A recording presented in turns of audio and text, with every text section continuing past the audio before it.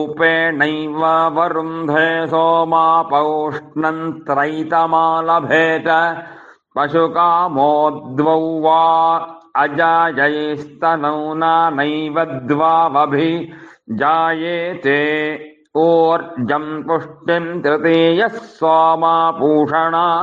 वेवस्वेन भागधेयेनोपधावति तावेवास्मै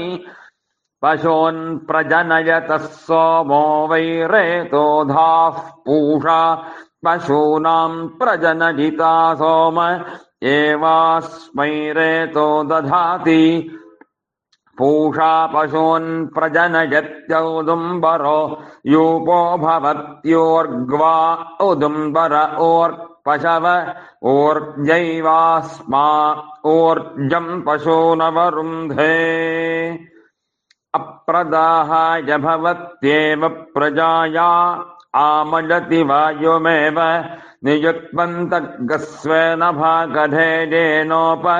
प्रजाकामस्तान् योपस्त्रयोदश च